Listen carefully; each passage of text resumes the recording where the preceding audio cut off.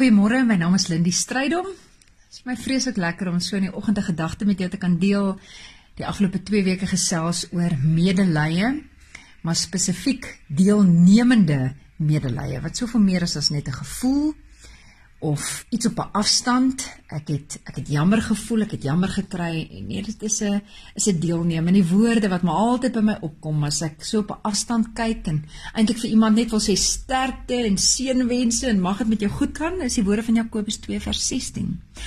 Sê nou daar's 'n broer of 'n suster wat nie klere het nie en dag vir dag honger ly. En sê nou een van julle sou vir hulle sê, mag dit met julle goed gaan. Gaan trek vir julle warm aan en eet genoeg. Maar julle gee nie vir hulle wat hulle nodig het om van te lewe nie. Wat help dit? So gaan dit ook met die geloof.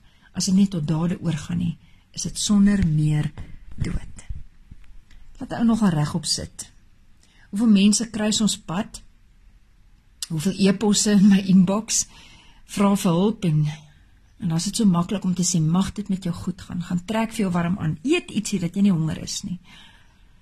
En ek weet baie van ons sal verkies om nie die e-pos te sien nie, om nie die hulpkreet te hoor nie, want ek is bang, ek moet betrokke raak, ek is bang wat dit van my gaan vra.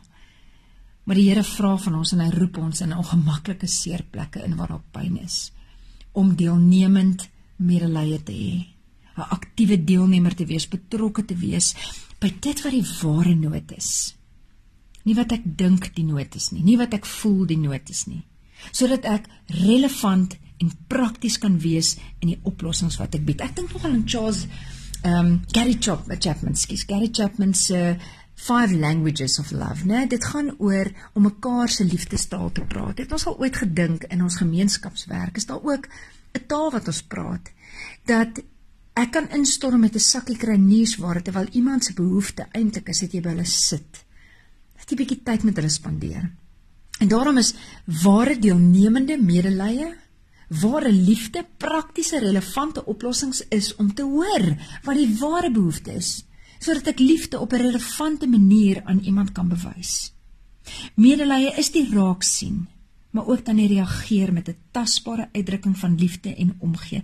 En 'n liefde wat raak vat, wat raak praat, wat raak gee, omdat ek gehoor het presies wat die behoefte is.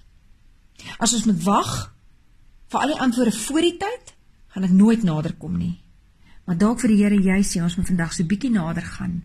Ons moet gaan hoor wat is die presiese behoefte, sodat ons liefde prakties en relevant kan antwoord op presies wat nodig is in daai omstandighede, sodat ons nie net sal sê, mag dit met jou goed gaan en vir iemand op 'n afstand wyf nie, maar dapper genoeg sal wees om 'n entjie saam met hulle op daai pad te stap.